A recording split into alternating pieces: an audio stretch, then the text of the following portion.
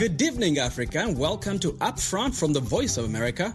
I'm Jackson Vunganyi in Washington. This week on Upfront... Second night was actually, he was even more lively. It looked like the first night was warming up. Wizkid is currently on his Made in Lagos global tour. And what's the deal with Facebook and all these social media platforms? Right now, the federal government is suing Facebook, Google, other tech companies under antitrust laws. And the claim there is the companies are simply so big that they're dangerous to the larger economy and society. What's up, Africa? You are listening to Upfront on the Voice of America.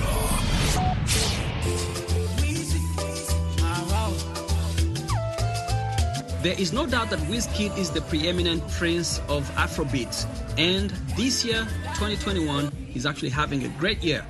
His song Essence, featuring the very talented Tems, reached #1 on Billboard's R&B hip-hop airplay chart. Billboard called it a milestone achievement for the Afrobeats genre. And Wizkid is currently on his global tour for that album, Made in Lagos tour. And he made a stop here in Silver Spring, in the suburbs of Washington, D.C. Silver Spring is home to a vibrant immigrant community that makes for a perfect location for a cultural institution like the Fillmore. Wizkid sold out that venue for 2 shows, which came as no surprise since he recently sold out the iconic O2 Arena in London in just 2 minutes. The Fillmore was the 3rd stop in his 17-date tour, which will end next year in January of 2022. The previous 3 nights, he had performed for thousands in Brooklyn, New York, and went on to perform for thousands more in Chicago and other cities. Silver Spring is also home to my next guest, Tuma Basa. Tuma attended the concert. Matter of fact, he went twice. But Tuma is not your regular concert goer. He's also a trailblazer in the global music industry. He's currently the director of Black Music and Culture at YouTube.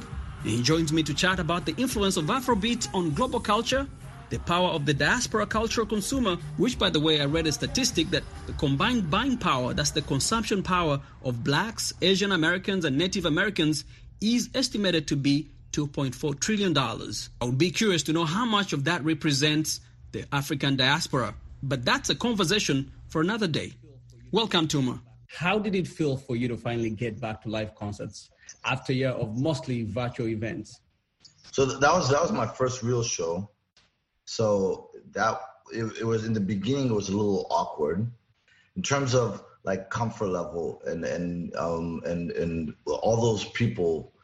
And we all we kept our masks on most of the time, you know. So we were singing through our masks. At the end of the night, my mouth was dry. So it's a transition, but it's like a happy transition because that was a part. Those in the height of the pandemic, we weren't sure if things were ever going to come back to live shows and everything. We weren't sure if it was going to stay live stream permanently. Mm-hmm. So for me, it was a welcome, and it was a great night. What a show! Even with the masks on, it did not kill the energy in the room. Oh, not at all. And by the way, most of the people weren't wearing masks. It's just that we were more cautious. And the other thing about the show was everyone was close together. We haven't been that close together in a long time, like in a very long time. Absolutely. How did Wizkid do? I thought he did great. I went 2 nights in a row. So I posted that show was so nice I went twice, right? And the second night was actually, he was even more lively. It looked like the first night was warming up. That's talent. For a show that great to almost be like the warm up. Let's talk about the business side of it. This was a difficult time for artists around the world, but more so those in developing countries, developing economies. How did African artists survive during COVID? As a person who understands a little bit about the money side, the business side of it, what impact did the pandemic have on the industry? Well, during COVID, every service was figuring out the monetization of live streaming. And so that revenue flow did exist. The hard part is if you do the same show in different cities, right? And then you do that show once to the whole world, it's hard to replicate, you know? So some people's business models is doing the same show multiple times in different places, right? And then you make more money that way. So sometimes it's a little harder if you do a show and you can't do it again because the whole world had access to it or the whole world saw it. And so that's the tricky part of where we are right now with live stream technology and when it comes to monetization. But there are also alternative monetization. Like with YouTube, you have super chats or super stickers where yeah, you're gonna monetize during VOD, but the fans can show support. They can express love. Almost like the way if you go to a Nigerian wedding and they're throwing dollars, throwing stickers at the artist, and they paid for those stickers. And those stickers, right now it's called alternative monetization. Maybe one day it'll be the mainstream monetization. Right. But then, during the time when they were not able to perform in the Hall of 2020, many concerts, I remember by March of 2020, the Fillmore had booked about 5 acts. Mr. Easy, I think it was Burna Boy, and a bunch of other artists, the Joe Boys, all those up and coming artists that had just had a hit in 2019. And 2020 came, they closed, they canceled all their concerts. How did they survive? Are there other revenue streams that are non-musical or musical in a way where they're still making money? But I mean, the artists that you just mentioned are big artists, so they're gonna make good money off of publishing. Because you have to remember, artists have multiple streams of revenue. They make money off of royalties or streaming, et cetera. They make money off of live. They make brand sponsorship deals. They have large social media followings and can exercise and that ability leverage to be that. an influencer. Yeah, they can leverage that. Like, hey, you know, if I'm like Pepsi pays them to post themselves drinking Pepsi and wiping their forehead. You know what I mean?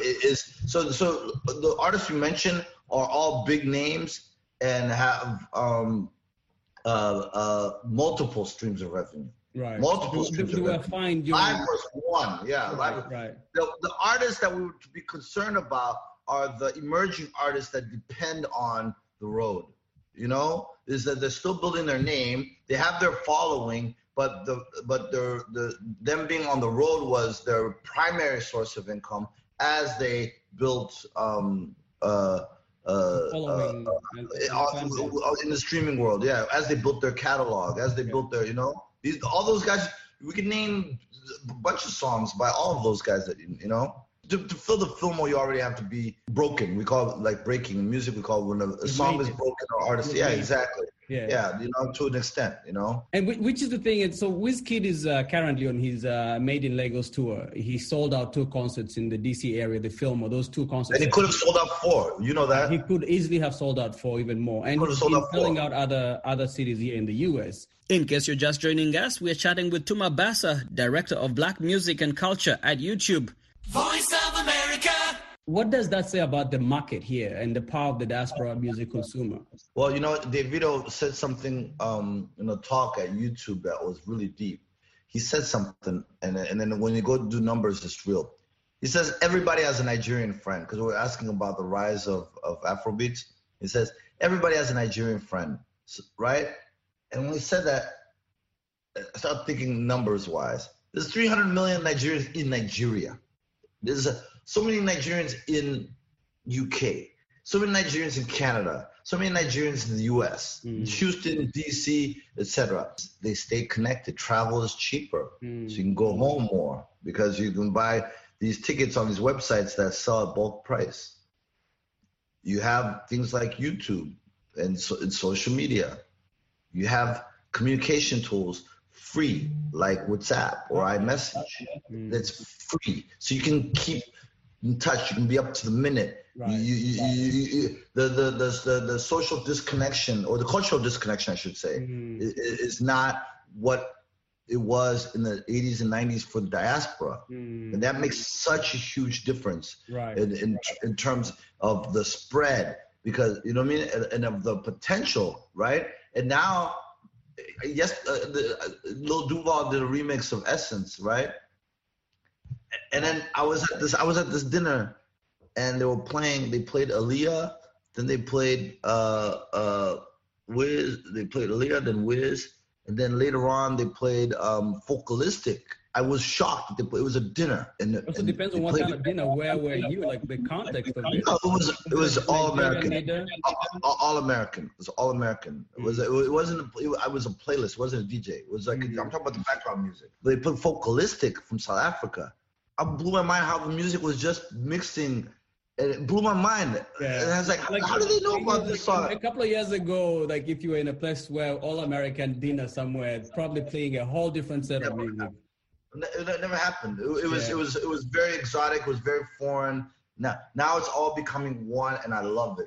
I love it. And we're talking about the diaspora community also. I think aside from traveling, I think that they're putting their money where their mouth is, you know, and they're consuming African cultural products, including the music. And I think, but because of the technology also, if, for example, I know this moment in this concert where Wizkid said, we're about to play the national anthem of Africa. And in my head, I knew that you come actually, yes. And for me, it feels like any song that is popping in a Juelegba at that moment, somebody in Houston or in America, in Nigeria will know about it, or anywhere else in the world. So by the time it becomes mainstream, we kind of already know even the lyrics to it, you know. So that you know, the instantness of, you know, that has been accorded to us by technology has really helped you know, people continue connecting with the homeland and the culture. Yeah. It was 2019, I believe, or early 2020 when the news broke that Tiwa Savage had signed with Universal, and we've seen many artists on the continent signing with these big record labels, Universal, Sony, and others. And you know, how has it helped elevate their musical careers? And I guess my question is the music label model still viable in the era of YouTube and other social media platforms, if an artist is able to leverage their social media? 100%. You have to remember something about artists. Artists want their music to be heard. They want their music to be heard by as many people as possible, enjoyed. They love applause. They love things, because when they were creating it, it's their baby. This is the baby. So these labels, what they do is they help scale. Like you can do it all yourself. That's fine, but you're limited in terms of capacity, right? And so these labels, what they do is now you have the potential to reach. It's not a guarantee, but you have the potential to reach other places in the Asian Pacific markets, the Europe, Middle East, Africa. You already have. Then now North America, maybe Latin America is so the global part is in terms of the music videos, or in terms of radio, right? Is that you can focus on your music, and your team can focus on, you know, the movements, right? And what they're focusing on is on what they like to call scaling and making it big and into new markets. Yeah, breaking. Yeah, exactly. So the record labels still have those networks already in view. 100%. Of course, you can do it yourself. Yes, 100%. And you can be independent, and you get paid more when you're independent if you actually get to a certain place, right? Because you keep more. But getting there is really, really difficult. And then the reason why I'm saying difficult, I'm not saying it's difficult because it's like impossible or hard to do. It's so competitive. You know how saturated the market is? You know how many songs are coming out every day, right? So how do you break from that excess? You know what I mean? How do you stand out, right? Is that partnership or that alignment with those major record labels helps. It's strategic. These are strategic partnerships, you know? And they're still functional, still working, and still relevant. It's still relevant, still functional. It's probably a sweeter, more romantic story for the little guy to win, and et cetera, in terms of a thing, right? I'm not being honest. I'm just being honest, right? even me, I root for the little guy. I enjoy music that comes from indies, right? But the reality part is that they still have that kind of dominance. But then you have independents like Empire. You heard of Empire? Yes. Empire Distribution. That's for like the Oakland. Yeah, exactly. They were Oakland. Yeah. They're not Oakland. They're is it in the Bay Area or somewhere? San Francisco. Bay Area, San Francisco. Yeah. San Francisco, not Oakland. I'm sorry, San Francisco. Yeah, so they've been investing a lot in African music. Buju has that song Outside. He's on that song Mood with Wizkid right now. I'm in a big mood. Na something. Yeah. Buju is on there. I think Burna has his label deal, Spaceship with Empire, which is independent. Who else? They have Fireboy, DML. They have they've been investing a lot. And then the Ghazi, Fireboy DML, and Joe Boy are the two artists I feel like were most affected dollar-wise by the pandemic because their songs were just popping at the time when the lockdowns happened. Well, this is the deal. Here, I don't know. I can't confirm. I have no idea, to be honest with you, right? However, what I do know is that the pandemic did hurt African music, and you know why? I'll tell you why. Festivals. And people were traveling to Africa, going to the Ghanas and these, you know what I mean? And then they were doing travel groups and they were listening. So the travel was hurt. So it slowed down. So right now what we're seeing is like this resurgence. Like, okay, there's no more pandemic. Let's go hard, right? To travel, the festivals were booking African artists just as if they were booking a UK artist or a Canadian artist.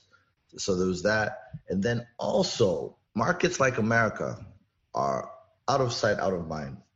America music have too many choices that if you're not actually physically here to promote or to be present or to even to politic and, you know what I mean? To radio. Or even to navigate because without that physical presence, you're put at a big disadvantage. Yeah. And then the other thing is this, the last point about why there was some hurt is collaborations. In music, when you collaborate, you cross-pollinate audiences, right? So if you're not physically here to, you know what I mean, to like even just a bond, because artists, they like vibes, they like chemistry. Like you can do the email thing and the payment thing, et cetera, but they like the energy has to connect. The energy, you know. Yeah. In case you're just joining us, we are chatting with Tuma Basa, Director of Black Music and Culture at YouTube. And we are talking about Afrobeats in the context of Wizkid's ongoing global tour for his Made in Lagos album. Yeah. Which artists currently in Africa, whether it's in part of the Afrobeat crowd or others, would you say is doing well in terms of leveraging their skill and then the business side? Who's doing business really well, good business? I love the way Mr. Easy does business. I'll tell you why. I love the way Mr. Easy does business is because he always explains very clearly like why he's doing something, what he expects, what the risks are, and then he'll put you onto. I love talking to Mr. Easy. That's the best, like business mind in terms of like business mind, right? It is he has other businesses like fintech, like the payments and you know what I mean, or you know, and he'll tell you all about it, et cetera, et cetera. So from a business perspective, Diamond Platinums. I'm just looking from the outside, you know, and seeing all the investments he makes in Tanzania, you know, the Wasafi FM and et cetera, and the deals with Pepsi, and you know, and so, and that's more. That's not from a conversation. That's just more from observation, you know. I'm sure so many artists will listen to me, and say, "Hey, Jackson, you never asked Tuma about what does it take for me to make it on YouTube as a musician." Consistency, you know. I mean, first talent and good music. Like if you don't have either of those, you're limited right there. But the consistency part, the engagement, you know, is is building the audience and being regular. That discipline of regularity is what separates a lot of. Do you have to continuously produce music, release music on your platform? It doesn't have to be music. It can be context. It doesn't have to be. It could be vlogs, or it could be behind the scenes, or it could be a trailer. It doesn't have to be music. That's the beauty of YouTube, is that one piece of one song, there could be so many versions of it. You could even do an acoustic version, a lyric video, or visualize. Lyric videos are very popular. Yeah, and so that's engagement. That's giving someone to look for. You're making it a living, breathing thing rather than just uploading a song and then expecting people to just find it. Like, come on, man. Like, no. And so how does the YouTube algorithm work then for you if you're not uploading on a regular basis? I'm not the right person to ask about how the YouTube algorithm works, but just from my personal experience, this is not speaking professionally. My personal experience is that you're rewarded by activity, keeping the algorithm warm, man. Hey, Tuma, I know we don't want to take your time on Sunday. Thank you so much for chatting with us. No, thank you. That was Tuma Basa, Director of Black Music and Culture at YouTube. Let's take a quick break. We'll be right back.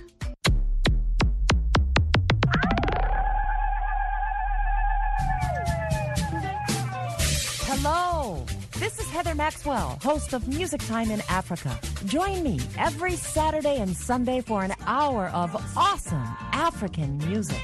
Wake up, dance this music.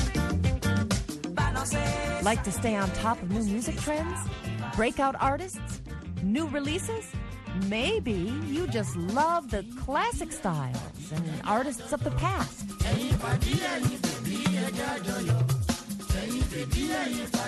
Or simply the sound and feel of a good beat.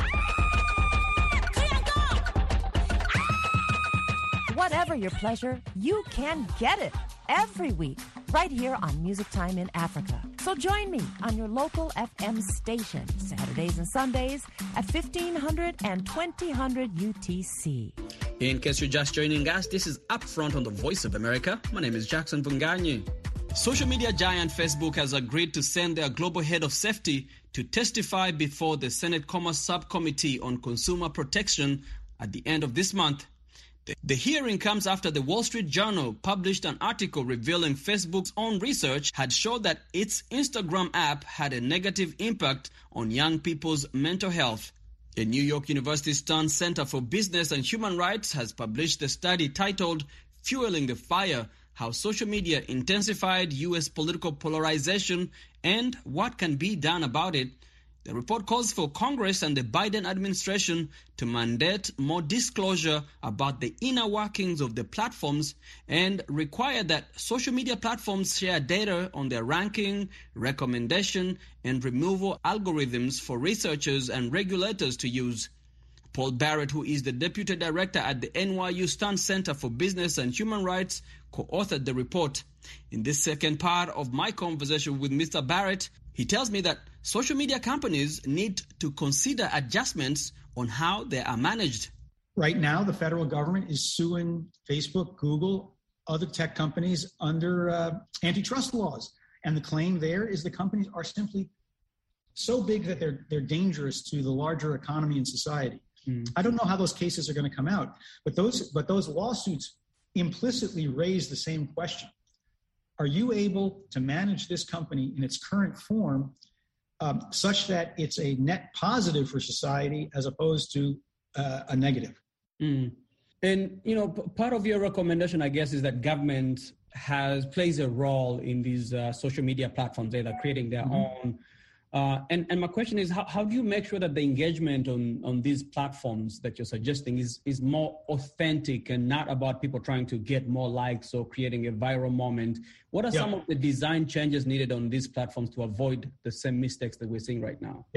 Well, starting with the potential government role, right now, the government in this country plays almost no role in overseeing social media. That makes the social media industry anomalous. I mean, broadcast television and radio are overseen by the FCC. The equity markets, the stock markets, are overseen by the SEC. And then you've got the Federal Election Commission, on and on. There is no one body that, as an ongoing, sustained matter, keeps an eye on social media. So that's a starting point. I think we are now at the point where we have to conclude that this industry is not going to self-regulate itself sufficiently, so the government needs to entertain some type of constructive role. And the first step, I think, is for the government to require a much greater degree of transparency, which is to say the government will not have anything to say about particular pieces of content or types of content. In this country, we can't do that. First Amendment, free speech. Facebook is a private speaker in that sense and needs to be allowed to do what it wants to do. But the First Amendment does not stop the government from saying, we want you to disclose how your algorithms work so that we can get a better idea why one person sees one news feed and another person sees a very different news feed. How is it the decisions are made about ranking, recommending, and removing content? And once we had a better idea of just exactly how these automated systems worked, I think we could make much more informed decisions about whether, for example, it's really a good idea to have a whole system of rewards for virality. Is it absolutely necessary to have a system of likes and dislikes, to allow people to necessarily share everything? Maybe there should be more impediments placed before the user, before that person is able to share. I mean, for example, Twitter has already done this to a slight degree. If you go on Twitter and a tweet contains a link to an article and you go to share, retweet that article, before you can retweet it, Twitter asks you, are you sure you want to retweet it even though you haven't read the article yet? Okay, that's a good first step. That should slow people down a little bit, make them think a little bit. I think a lot more experiments along those lines are needed. And the only way to make those experiments useful or potentially productive is for the regulators and the public and everyone to understand better how these systems actually work. WhatsApp is very popular in Africa, actually, in developing countries. I've seen that WhatsApp has part of its safeguards limited how many people you can share one single story. And I think that is limiting the virality of some of these fake stories. I've been reading that, and I know that Americans are really good at functioning without appeals to power. Is there a private sector solution to this public threat, that, as you say? Well, in theory, there ought to be. In theory, the major tech platforms could self-regulate more effectively. One of the problems with these platforms, though, is I fear that in their short lives, they're all, in the range of 15 years old or so, that they have become more complicated and more vast than their founders anticipated. And the people running these companies simply don't fully have their arms around them, are not able to deal with all the challenges that they face. I am not in favor of the government taking over the companies or the government dictating how they're managed on a day-to-day basis. No, I think that would be a bad idea and dangerous. But I think if we understood more about how the companies functioned, that would create demands from the public, from political leaders and others, that the companies consider adjustments to how they're managed. That was Mr. Paul Barrett. He's the Deputy Director of the NYU Stern Center for Business and Human Rights. And with that, we come to the end of our show today. Many thanks to our guests, Tuma Bassa, Director of Black Music and Culture at YouTube, and Mr. Paul Barrett of the NYU Stern School. For more on these topics, remember to check us out at voanews.com/upfront, where you can also catch our previous podcasts. You can catch me on social media. I'm at Upfront Africa or the Upfront Show at VOA Upfront. Until next time, goodbye, everyone.